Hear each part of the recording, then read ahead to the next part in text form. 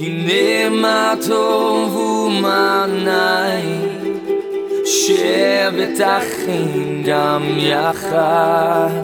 הנה מה טוב, הנה מה טוב, לילה לילה לילה לילה לילה. Welcome to this week's message from Rabbi Kevin Solomon, Senior Rabbi of Congregation Beth Hallel in Roswell, Georgia. Beth Hallel is one of the largest Messianic Jewish synagogues in the world and provides a place where Jewish people can find the Messiah, Yeshua, Jesus in Hebrew, and retain their Jewishness. It's also where Gentiles worship and embrace the roots of the faith in drawing closer to God. Click the link in the description to support this ministry or to view our YouTube channel. Let's join Rabbi Kevin now as he shares this word from Scripture. I want to start in Exodus chapter 16. So you can go ahead and kind of be turning there. Boy, I'm excited about the word that I've got for you today. Some real interesting things I really think can help you in your walk today, tomorrow, in the future, years to come. I just think that it could be a blessing to you if you let God move in your life. Amen? Okay, and so the children of Israel here in Exodus 16, they had already had all the plagues. The plagues were done. They had crossed the Red Sea, James. They had gone over into away from the Egyptians, not in the promised land, but they had crossed in the Red Sea, and they were now in the desertous area that was leading to Sinai. Okay, pretty soon they would reach Mount Sinai, and they were hungry. Okay, and so they started talking to Moses and Aaron. Exodus chapter 16, verse 3. Here is our people hungry. Wow, what a shocker. Wow, boy. Rabbi talks a lot about food. You know, it's something that our people have dealt with. Okay, Exodus 16, verse 3. Bnei Yisrael, the children of Israel, said to Moses and Aaron, if only we had died by the hand of Adonai in the land of Egypt, when we sat by pots of meat, when we ate bread until we were full. But you have brought us into this wilderness to kill this entire congregation with hunger. Wow. Then Adonai said to Moses, behold, I will rain bread from heaven for you. The people will go out and gather a day's portion every day, so that I can test them to find out whether they will walk according to my Torah or not.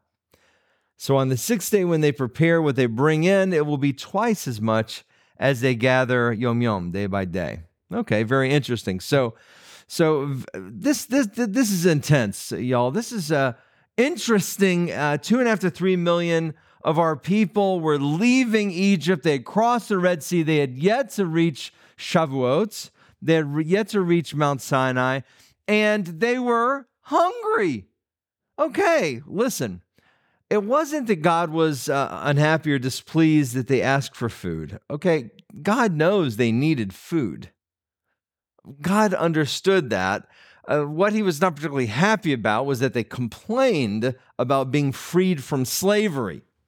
That's what he didn't particularly appreciate after all the plagues, after the opening of the Red Sea. Okay, but friends, God knew they needed something to eat. This was 2.5 to 3 million people in the Sinai Peninsula. Listen, I've been to the Sinai Peninsula. It's a little shady right now. I wouldn't take people there, but many years ago I was there and was all through the Sinai Peninsula. And let me tell you, friends, it's barren. There's nothing there. It's desertous. And when I say desertous, people automatically in their heads, they think of like the Sahara. But that's not the desert in Israel and the Sinai. The deserts in that area are rocky deserts. So think of it more as like the Southwest United States with rocks and stuff, but just no vegetation. We were in Israel a month ago, and we drove through the Negev desert, which is very close to the Sinai desert. They kiss each other. And the Negev desert, I mean, sometimes we were just driving, didn't see even a weed It was barren, barren, barren. That's like a lot of what the Sinai is. So on a very practical level, you can understand 2.5 to 3 million people, they were hungry. They needed something to eat. God knew they needed something to eat, y'all. God knew that. And so what the scripture says? It says that he sent bread from heaven. Wow, that's wild, isn't it? I mean, it was like the dew, it said, on the rocks. And each morning they would go out and they would gather all the manna that they wanted. And it even said, God even kind of made it so nice for them in as much as on Fridays, they got a double portion that they could store. Typically, they're not supposed to store this stuff. You just use that day's portion, what you need. But on Friday, they got a double portion. Why? Because that way they wouldn't have to go out and gather it on Shabbat. They would have enough for the next day on Shabbat naturally. That's why they got the double portion. So literally bread from heaven. You think about that for just a minute. Absolutely amazing. God himself would feed the children of Israel. God himself would feed the children of Israel until they arrived to the promised land. And listen, the manna may not have been exactly what the children of Israel wanted. Okay, they might have liked a little variety, maybe a little cookies and cream, and maybe some pizza. I understand. But at least God provided for their needs. He provided for their needs. Amen. And it was a very kind and generous thing that God did in providing for them. Amen? I have a very interesting relationship, you could say, with cycles, okay? Never got into motorcycles, I think, thankfully for my sake. But when I was little, and I mean really little, like really little, I used to ride my tricycle. And yes, ladies and gentlemen, quite a sight. And I used to ride our tricycle down our driveway. And looking at it today, you'd not think, if you went back to the house I grew up in as a little kid, you wouldn't think it's that particularly steep. But for a little bitty kid on a tricycle, the driveway was like, wow. I mean, it was almost like straight. I mean, for a kid on a tricycle, it's not exactly a all-terrain vehicle, okay? And I used to, and so it was steep enough that there was really no way for me to stop, okay? Until I hit the chain link fence at the bottom. You understand? Now that stopped me every time. You know, so I would go down and I'd get at the top of that driveway, and man, I'd go, and pretty soon, you know, the wheels start going, and your feet, you can't put the feet on the cycle. You know, they're spinning too fast. Your feet can't get on them, and you're like, whoa! And then, whoa! But it's so much fun, man. That ride down the driveway is awesome, man. I'm like, yeah, it's great. You know, until the end, boom! Boy, you hit that chain link fence. Last I checked, it's been a few years. There's still some of my paint on the chain link fence because I did this more than once. Why? Because it was just too much fun. It was too much fun, and I would. My parents tell me that I would come in oftentimes with a skin nose, you know, and I'd fall off the bike and whatever. Okay, so fair enough. And then I remember when I transitioned to a regular bicycle. The two-wheel variety. I say the two-wheel variety, but I had these training wheels on the back of the bicycle, and I was quite unsteady at first, you know, as you are when you try to learn to ride a bicycle. So I had my training wheels, Ben, and unashamedly, I had them initially, but eventually, of course, I got the hang of it and started riding the bicycle. It was a lot of fun. So that was back in the day, you know, back in the kid day.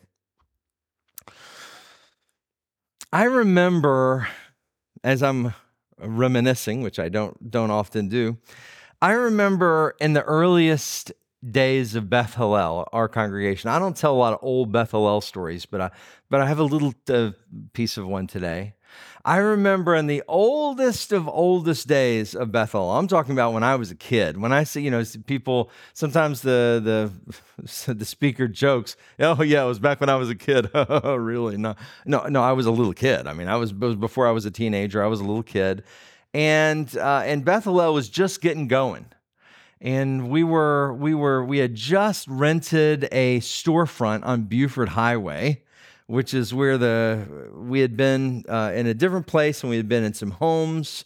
But eventually we rented a place on Buford Highway down in Chamblee, and we started Friday night services at the time. And I remember a dear man by the name of Hezekiah Jacobson.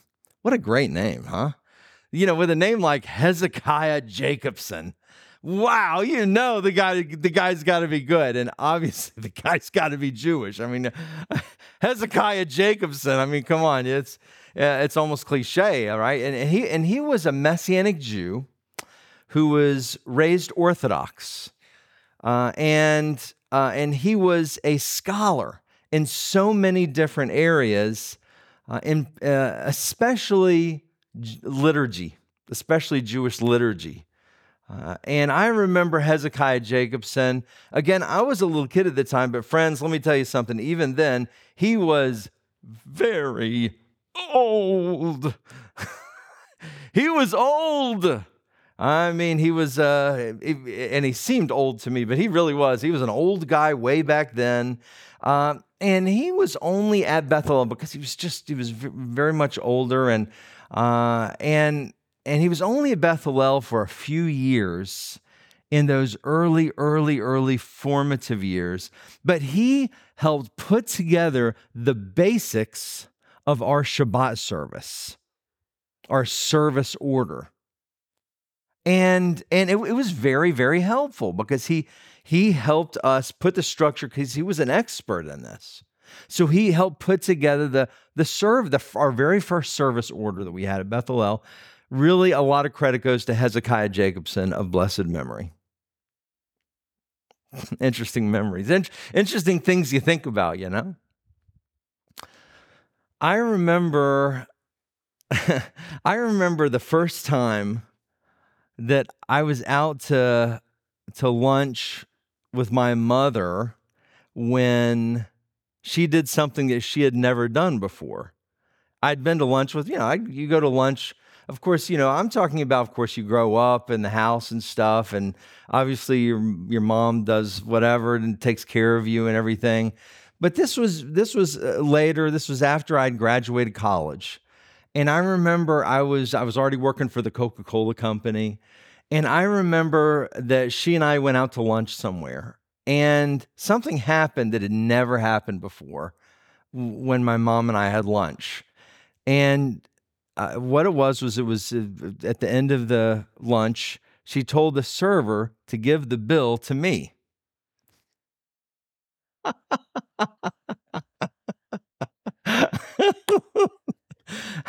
And I was kind of shocked at first. I'm like, what? I'm thinking in my head, this isn't how it's supposed to work. Right? It's supposed to work. Then mom and dad pay the bill. Right? That's always how it's kind of gone here. It's the food. You guys have paid the bill. It's all. I'll never forget, man. She said, and she didn't ask me. She just said to the server, yes, the gentleman here will be paying for lunch today. Oh, yes. Yeah, that's me. I guess it's me. There's nobody else here. Yes, that's me, the gentleman. And I'm thinking, what is happening here? I'll never forget that. It was pretty funny. Let's go to Joshua chapter 5, please. Joshua 5. Great memories, Ines. Some of you remember my mom of blessed memory. I know the drummer does. He's my brother. Okay, so what happened was, of course, the children of Israel went to Mount Sinai, and what happened? They got the 10 Commandments. They eventually, they had the whole rebellion there, and then they got to the place where there was the jumping off point that they would enter in the promised land. They sent the spies out. You know the whole story. 10 of the spies gave negative reports. They decided not to go into the promised land. God said, okay, bad choice, wrong. And what happens? 40 years of wandering through the desert before they could enter into the promised land. 40 years. For 40 years, that's a long time, y'all, 40 years. Some of these memories I just gave you were about that long, or maybe you're getting close to it at least. So for 40 years, the children of Israel wandered through the desert. Eventually, they finally, Scott entered into the promised land. Wow, finally, after all these years, they finally entered into the promised land. Joshua chapter 5, let's hear what happens. Verse 10, something interesting happens. This is before even Jericho. Verse 10, while the children of Israel camped at Gilgal, they observed Passover on the evening of the 14th day of the month in the plains of Jericho. On the day after Passover, on that very day, they ate the produce of the land, matzot and roasted grain.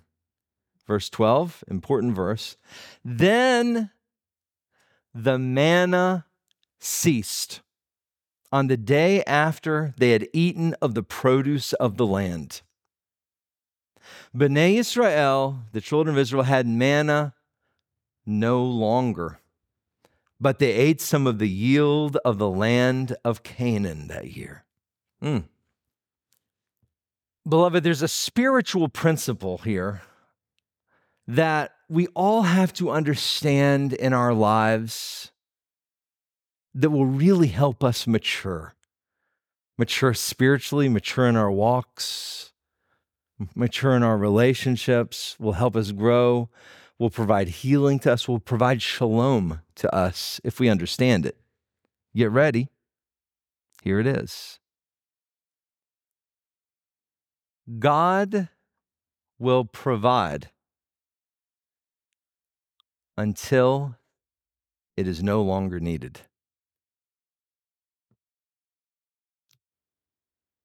When 2.5 to 3 million of our Jewish people were traveling through the barren desert, he provided food for them with the manna. But eventually, finally, we entered into the promised land. And once we were there, God no longer needed to provide manna for us. Right? It was time for us to mature as a people as we had entered the land, and it was time to inherit the land. It was time for us to grow crops and livestock and inherit what God had for us. And so, the manna stopped. Friends, there's a reason that most people don't ride a bicycle with training wheels once they've been riding a while. They're no longer needed. You see? They're no longer needed. And to continue riding with them is not only no longer necessary, it could actually inhibit your growth in riding a bicycle. Do you see that? You don't have a lot of your professional BMX bicyclists jumping ramps with training wheels on. That would be an entertaining sight, right? Right? You don't see that.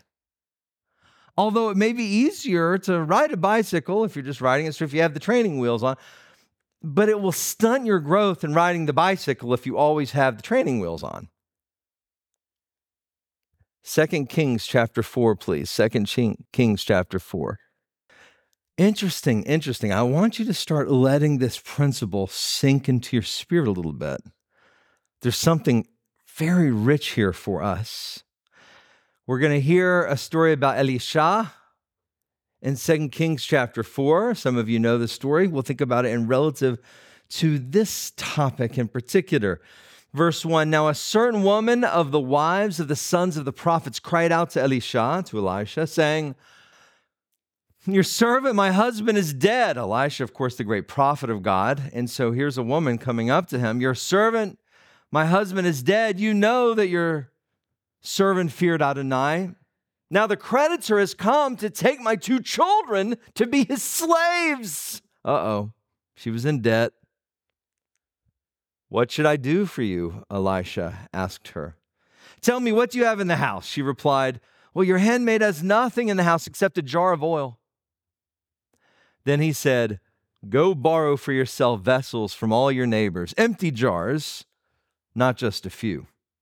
Then go inside and shut the door behind you and behind your sons, and pour into all those vessels the oil, setting aside what is full. So she left him and shut the door behind her and behind her sons. They kept bringing the vessels to her, and she kept pouring. When the vessels were full, she said to her son, bring me another vessel. But he said to her, there isn't another vessel. So the oil stopped.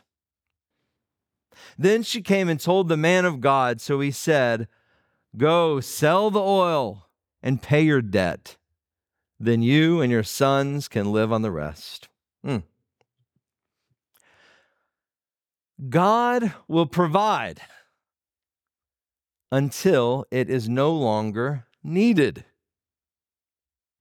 The creditor was coming to take the 2 sons of this devout widow who loved the Lord. They had this debt. But God provided a miracle through Elisha, the prophet. And the oil kept pouring and pouring, and that oil kept pouring, and she got more jars pouring. It's like, man, that must have been a great moment, right? I'd like to see that one in virtual reality in heaven. Can you imagine the moment where she reached the second jar filling up? You know she had to freak. Can you imagine her facial expression? What? Then the oil stopped. Amazing, though. Pretty amazing. I'm going to tell you something. We needed Hezekiah Jacobson at Beth Hallel. We needed Hezekiah Jacobson. I remember this guy. Wow, he was intimidating too, because he was very tall, and he was kind of a husky big fella, and he had kind of one of these rich, deep voices. And we were so small, y'all. Beth Hallel was just tiny. And just literally, a few families, really. We started with 9 families. And there weren't many of us. I remember this fella here, Hezekiah. Understand, there was no Messianic Jewish Siddur. Like, it's not like we didn't have any. None existed. There was no Messianic Jewish Siddur, so that we could follow along in a service and kind of figure out what we're going to do and use. No, it didn't exist. In fact, there were only a handful of Messianic congregations that were having a Shabbat service in the world. When we started Beth Hallel, y'all, I remember with my parents, there was no pattern. We couldn't live stream to see what somebody else was doing. There was no live stream. When we started, the closest Messianic congregation to us was in Fort Lauderdale. That was the closest.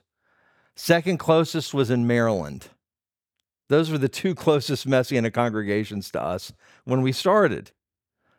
There was no pattern. God sent us this elderly Jewish scholar, Hezekiah, this man who understood, but he loved his Messiah.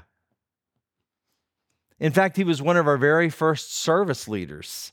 Mark is leading the service today. Mark, one of the sets of shoes you're standing in today is Hezekiah Jacobson's. He led the service. He didn't give the message. My father always gave the message.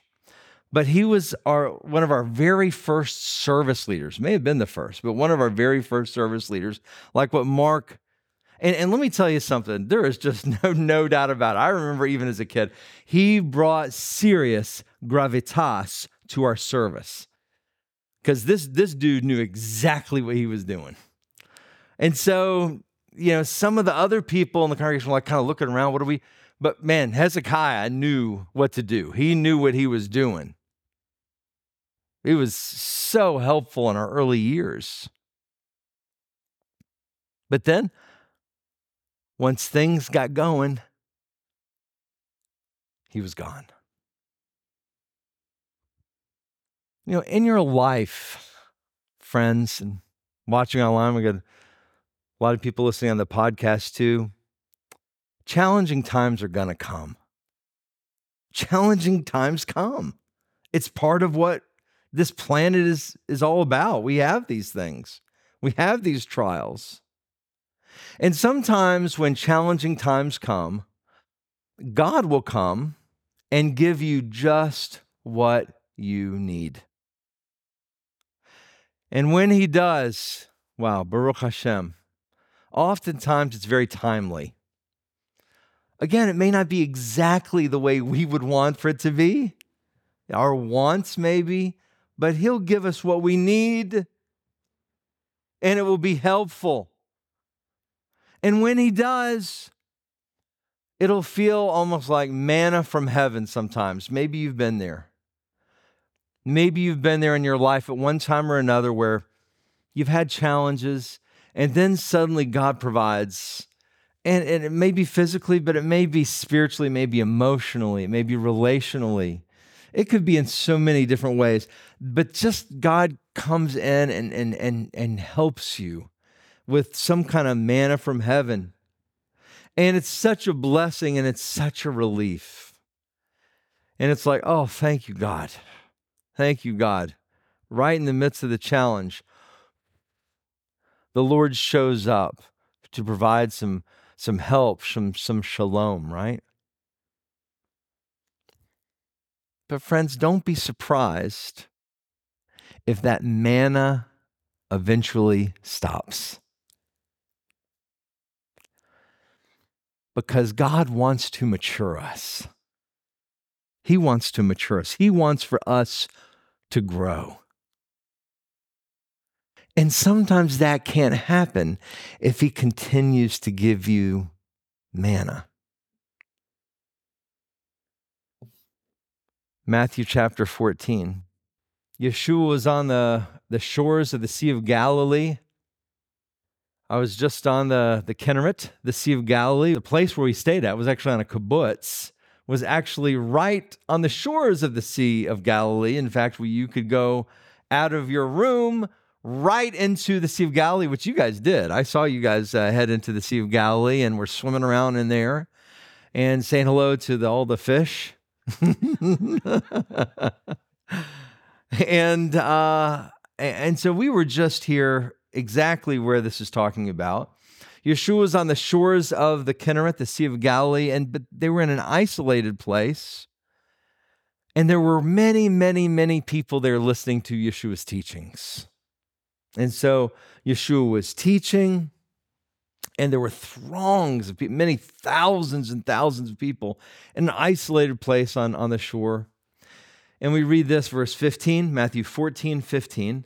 When it became evening, the disciples came to him saying, "This place is isolated, and the hour is already late." It's getting late already. "Send the crowds away so that they can go into the villages and buy food for themselves." But Yeshua said to them, "They don't need to leave. You give them something to eat." I can just pause for a second here to say, wow. Can you imagine their reaction? Like, what? What? What did you say? There's thousands of people. I imagine they probably had to look at him like, probably half of them thought maybe he's joking. And then maybe some others were just incredulous. And then some, probably thought, oh boy, here he goes again. Watch out. Something's going to happen here, Oh boy, what's going to happen there? Because that can't happen, when Yeshua. Okay, verse 17. They replied to him. They said, we have nothing here except 5 loaves and 2 fish. To feed thousands, they said to him. Verse 18. Bring them here to me, Yeshua said, ordering the crowd to recline on the grass. I like that. Why did he do that? Hey guys, sit back. I love that. He took the 5 loaves and 2 fishes, and looking up to heaven, he offered the bracha, the blessing. After breaking the loaves, he gave them to the disciples, and the disciples gave them to the crowds. They all ate and were satisfied, and the disciples picked up 12 baskets full of broken pieces left over. 12 baskets. Now, those eating were about 5,000 men, besides women and children. Wow. Wow, what a story, Godfrey, right, man? The famous miracle of the fishes and the loaves. There's a place that honors that right on the Sea of Galilee. Some of you have been there with me as well.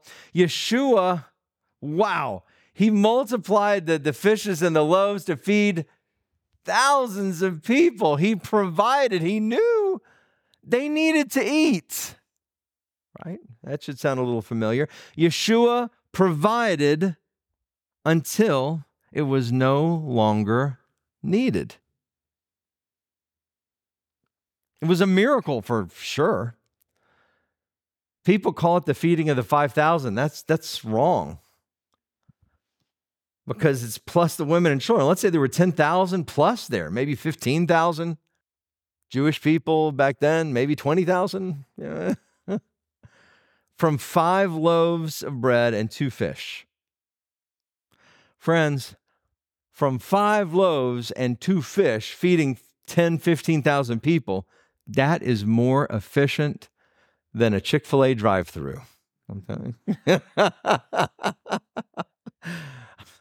Man, boy, the Chick-fil-A drive-thrus, they're getting really good, aren't they? They got these double lanes, some of them, and they're bringing it out to the car, and it's like, you almost don't even have to stop. It's like just go like 2 miles an hour, and you can just keep going. Just hey, they give it to you on the way. Oh, there it is. You throw it in the car. They keep moving. They got some efficiency going with them chicken. Woo. The point here, friends, is that God provided, but not indefinitely. He didn't provide him food the next day, right? He provided until it was no longer needed.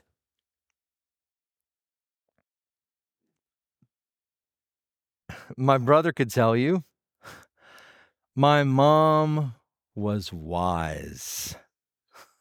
My mom of blessed memory, man, she was wise, Miss Dottie. She was wise. She prayed for wisdom on a regular basis. She was wise. She knew that I was starting to make a little money. I had the fancy degree. I was working for the Coca-Cola company. Well, Rebbitzin and I didn't have that much yet, but Mom was teaching me a lesson. I didn't get it at the time. I didn't particularly appreciate it at the time. But Mom had provided lunch and dinner my whole life. But then it was my turn. And although I was shocked in the moment, like shocked, like, what did she just say? What? She knew that it was no longer needed. And that it would mature me to start paying for these meals myself. It would teach me about responsibility and about generosity. Friends, sometimes I wonder why God does some of the things that he does. Listen, if we all love him, why do we all have to struggle in life so frequently? In different ways we struggle, right? But God is refining us. He's teaching us. He's growing us. He's showing us to be dependent on him, but not always dependent on the things that he gives us. Did you catch that one? Like a good parent, he knows when it's more healthy for us to struggle, to learn things, than to become complacent in plenty.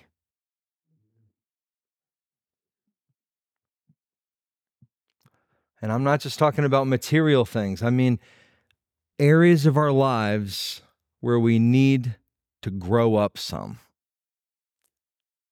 It's not always easy. Let's face it, it's a bit scary the first time those training wheels come off. I mean, it's so visceral that some of you may have a memory of the first time you rode a bike without training wheels. I mean, I kind of remember myself. I mean, the handlebars were like, just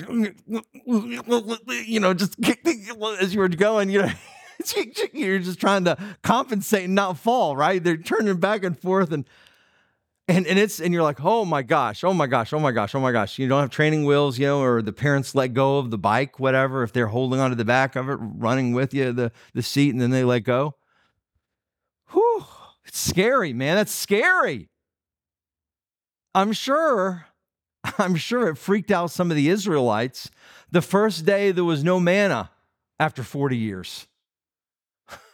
Because, they complained about manna at some point, but on the other hand, hey, listen, that was breakfast, lunch, and dinner.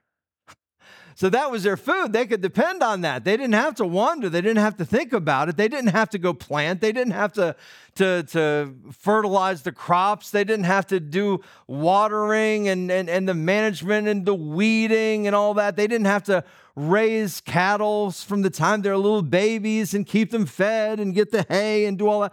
No, they didn't have to do any of that. They just had to go outside and scrape up the manna. And so can you imagine the first day, Joshua probably said, no, we have no manna today. It's really bad. That was bad. That's bad. Some of you. Okay. When Joshua said that, you got to know that some of the Israelites were like, whoa, what did he say? Whoa, hold on, what did he say? And they were like, I didn't think you liked manna anyway. No, I don't like manna, but what did he say? Hold on there. What does that mean? Hold on, what does that mean? What's going on here? You absolutely know that some of those millions of people the next day got up and were looking on the ground trying to scrape rocks. We're like, where's the manna? And Joshua said it's not going to be here. And so, they were freaked out a little bit initially. But they were in the land flowing with milk and honey at that point. God wanted them to move into a different season, a more mature season of their lives. We have to trust the Maker. Trust the Maker. Even if you've been doing the same thing and God's been blessing for 40 years, like he did the children of Israel with the manna. Wow. See, if you understand that, friends, I'm going to tell you something.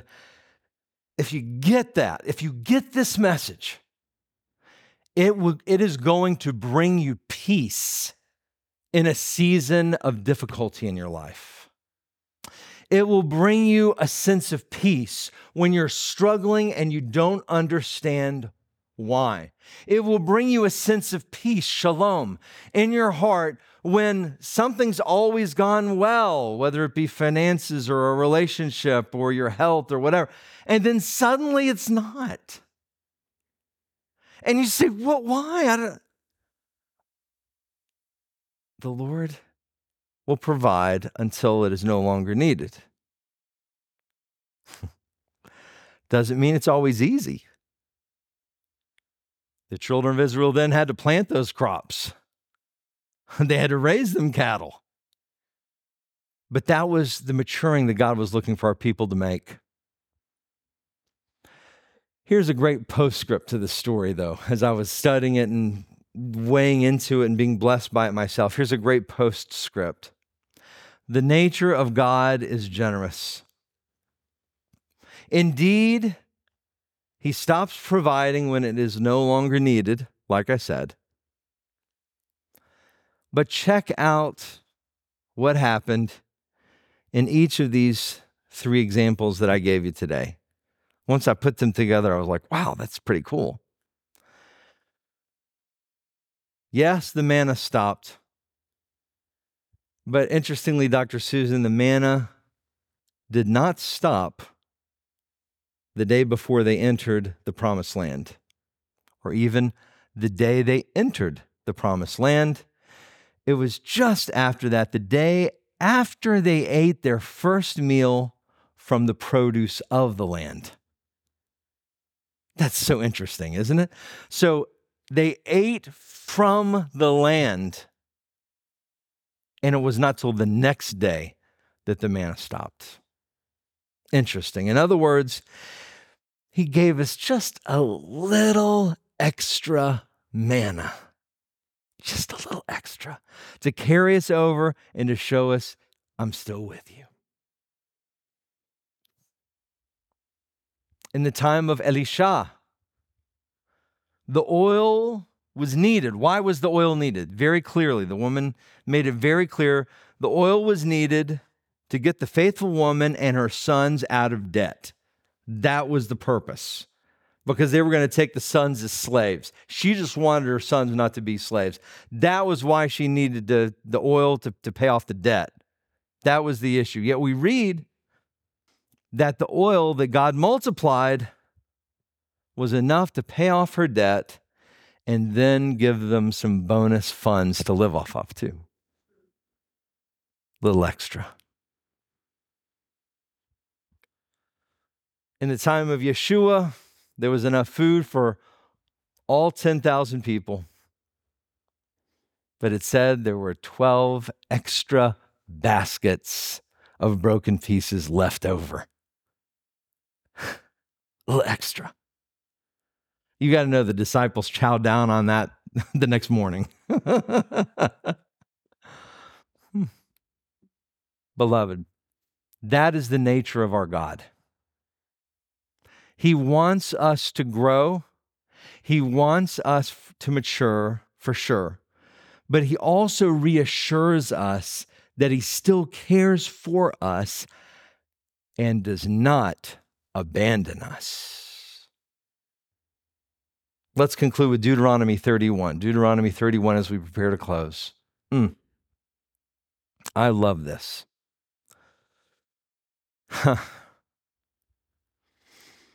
Remember Moses' charge to Joshua when he was about to lead them into the promised land. What did Moses tell Joshua? He told him a number of powerful things. One of the main points he made was in Deuteronomy chapter 31. Let's hear what Moses said to Joshua. Verse 8, Moses says this, Adonai, He is the one who goes before you, Joshua. He will be with you. He will not fail you or abandon you.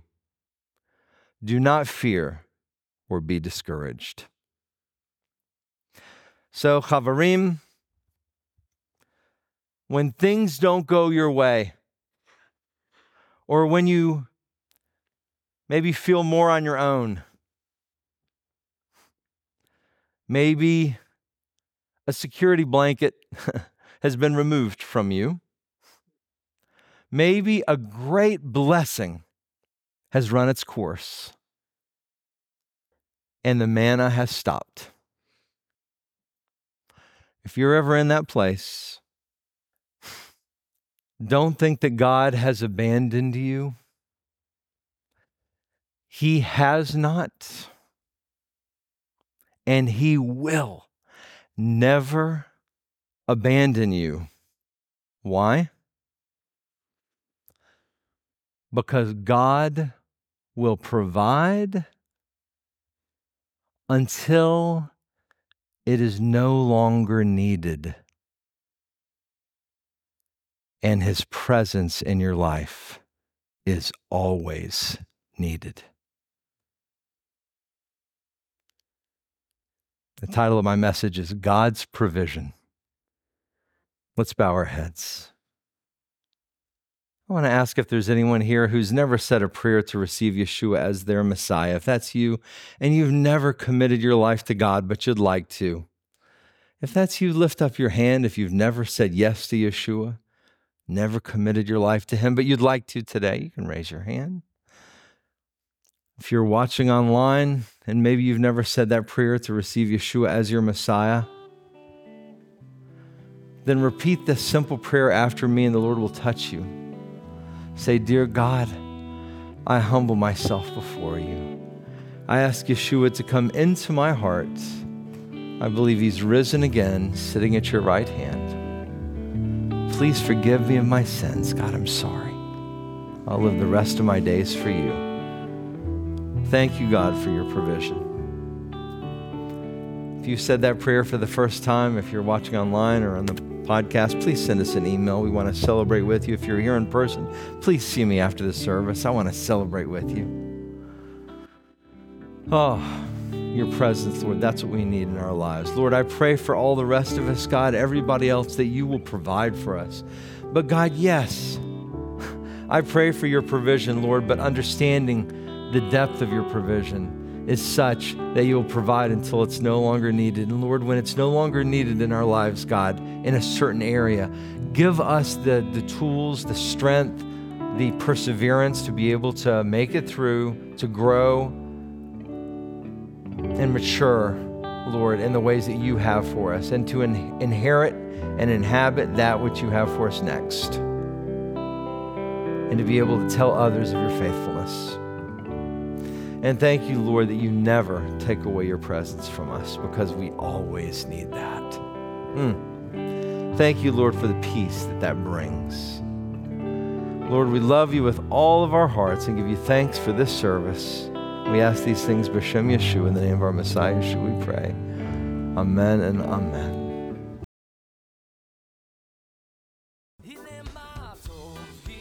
Thank you for listening to this week's message from Rabbi Kevin. Please like, subscribe, and share this link with a friend. We would be grateful to receive your tax-deductible gift to further the good news of Messiah Yeshua. To make a contribution, please click on the PayPal link in the description. Also, to view our regular services, click the link in the description for our YouTube channel. If you would like more information about Yeshua the Messiah or how you can become part of our Beth Hallel family, please visit our website at www.bethhallel.org. That's BETHHALLEL.org. Or call 770-641-3000. If you are in the metro Atlanta area, please visit us for an Arab Shabbat service, Friday nights at 8 o'clock, or Shabbat services, Saturday mornings at 11. God bless and shalom.